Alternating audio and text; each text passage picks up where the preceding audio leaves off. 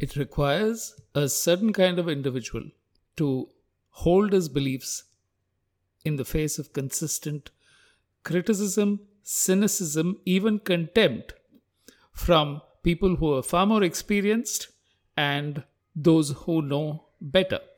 One such story is about a change in a sport which for decades had followed the same technique.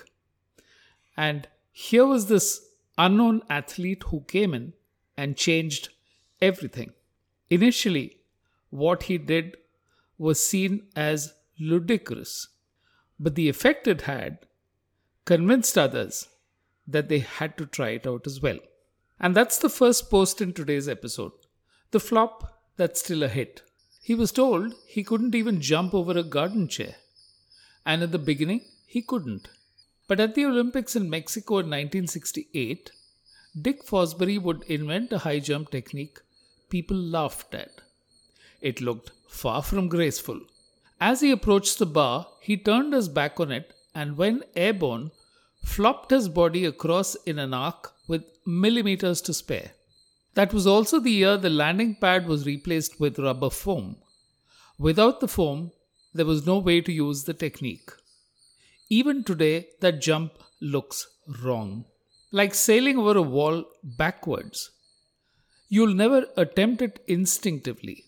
Yet, this civil engineering student at 21 made the connection between a low center of gravity and arcing his back to clear a 2.24 meters high bar without toppling it, setting a new record and winning the gold.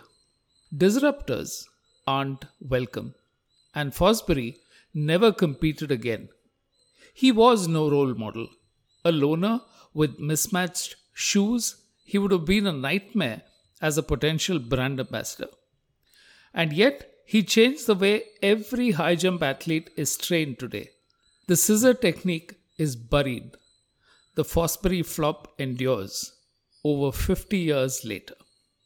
From the Fosbury flop to an Indian festival that's full of color, warmth, and joy. Holiness. It's all about colors. Multi-hued faces and buckets of water poured on people caught up in the spirit of the moment. And the songs that reverberate in the movies. Soaking heroines in rain and bursts of psychedelic color has been a common ploy to escape the censor's vigilant scissors. And so have energetic dances that capture the vibrance of Holi. But the colors had begun to bleed a bit. The chemicals were irritating to the eye and causing health issues.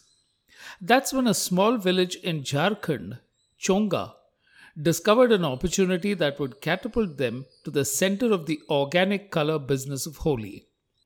Through extensive manual labor, the villagers of Chonga extract a bright yellow from the palash flowers. They're plucked and sun-dried for a whole year. The dry flowers are cooked in boiling water and the color from the petals seeps into the water. This base is used to create several other colors of the spectrum. And there's huge demand for the product both within and outside the country.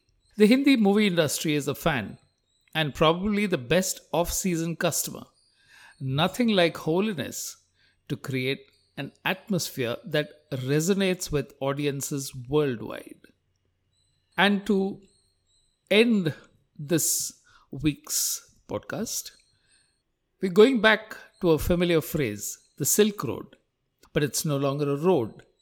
It's now rail, which is one of the fastest spreading trade routes across countries and continents. Rail is the new Silk Road. It normally pops up in history textbooks, but a new one is forming, working its way around all the geopolitical tensions and undercurrents.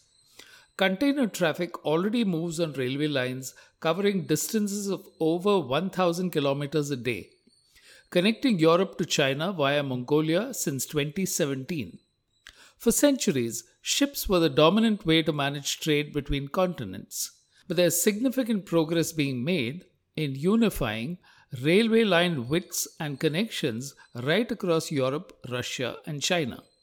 It's the same problem as electric plugs in one country not being compatible in another, but at a different scale. The gauges in one country are not compatible with the neighboring ones. As long as trains moved only within a country, it didn't matter. But if it loses out on trade simply because rail lines are narrow, change begins because every country wants a share.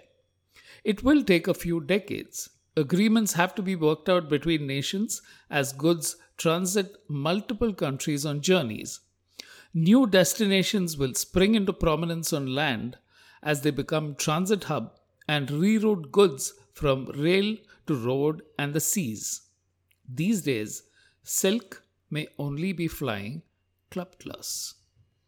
Every week, I'll plant a few ideas in your mind on branding, behavior, and markets.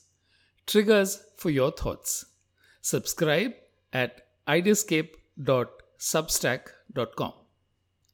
Thank you, and I look forward to your views, your comments, and your tweets.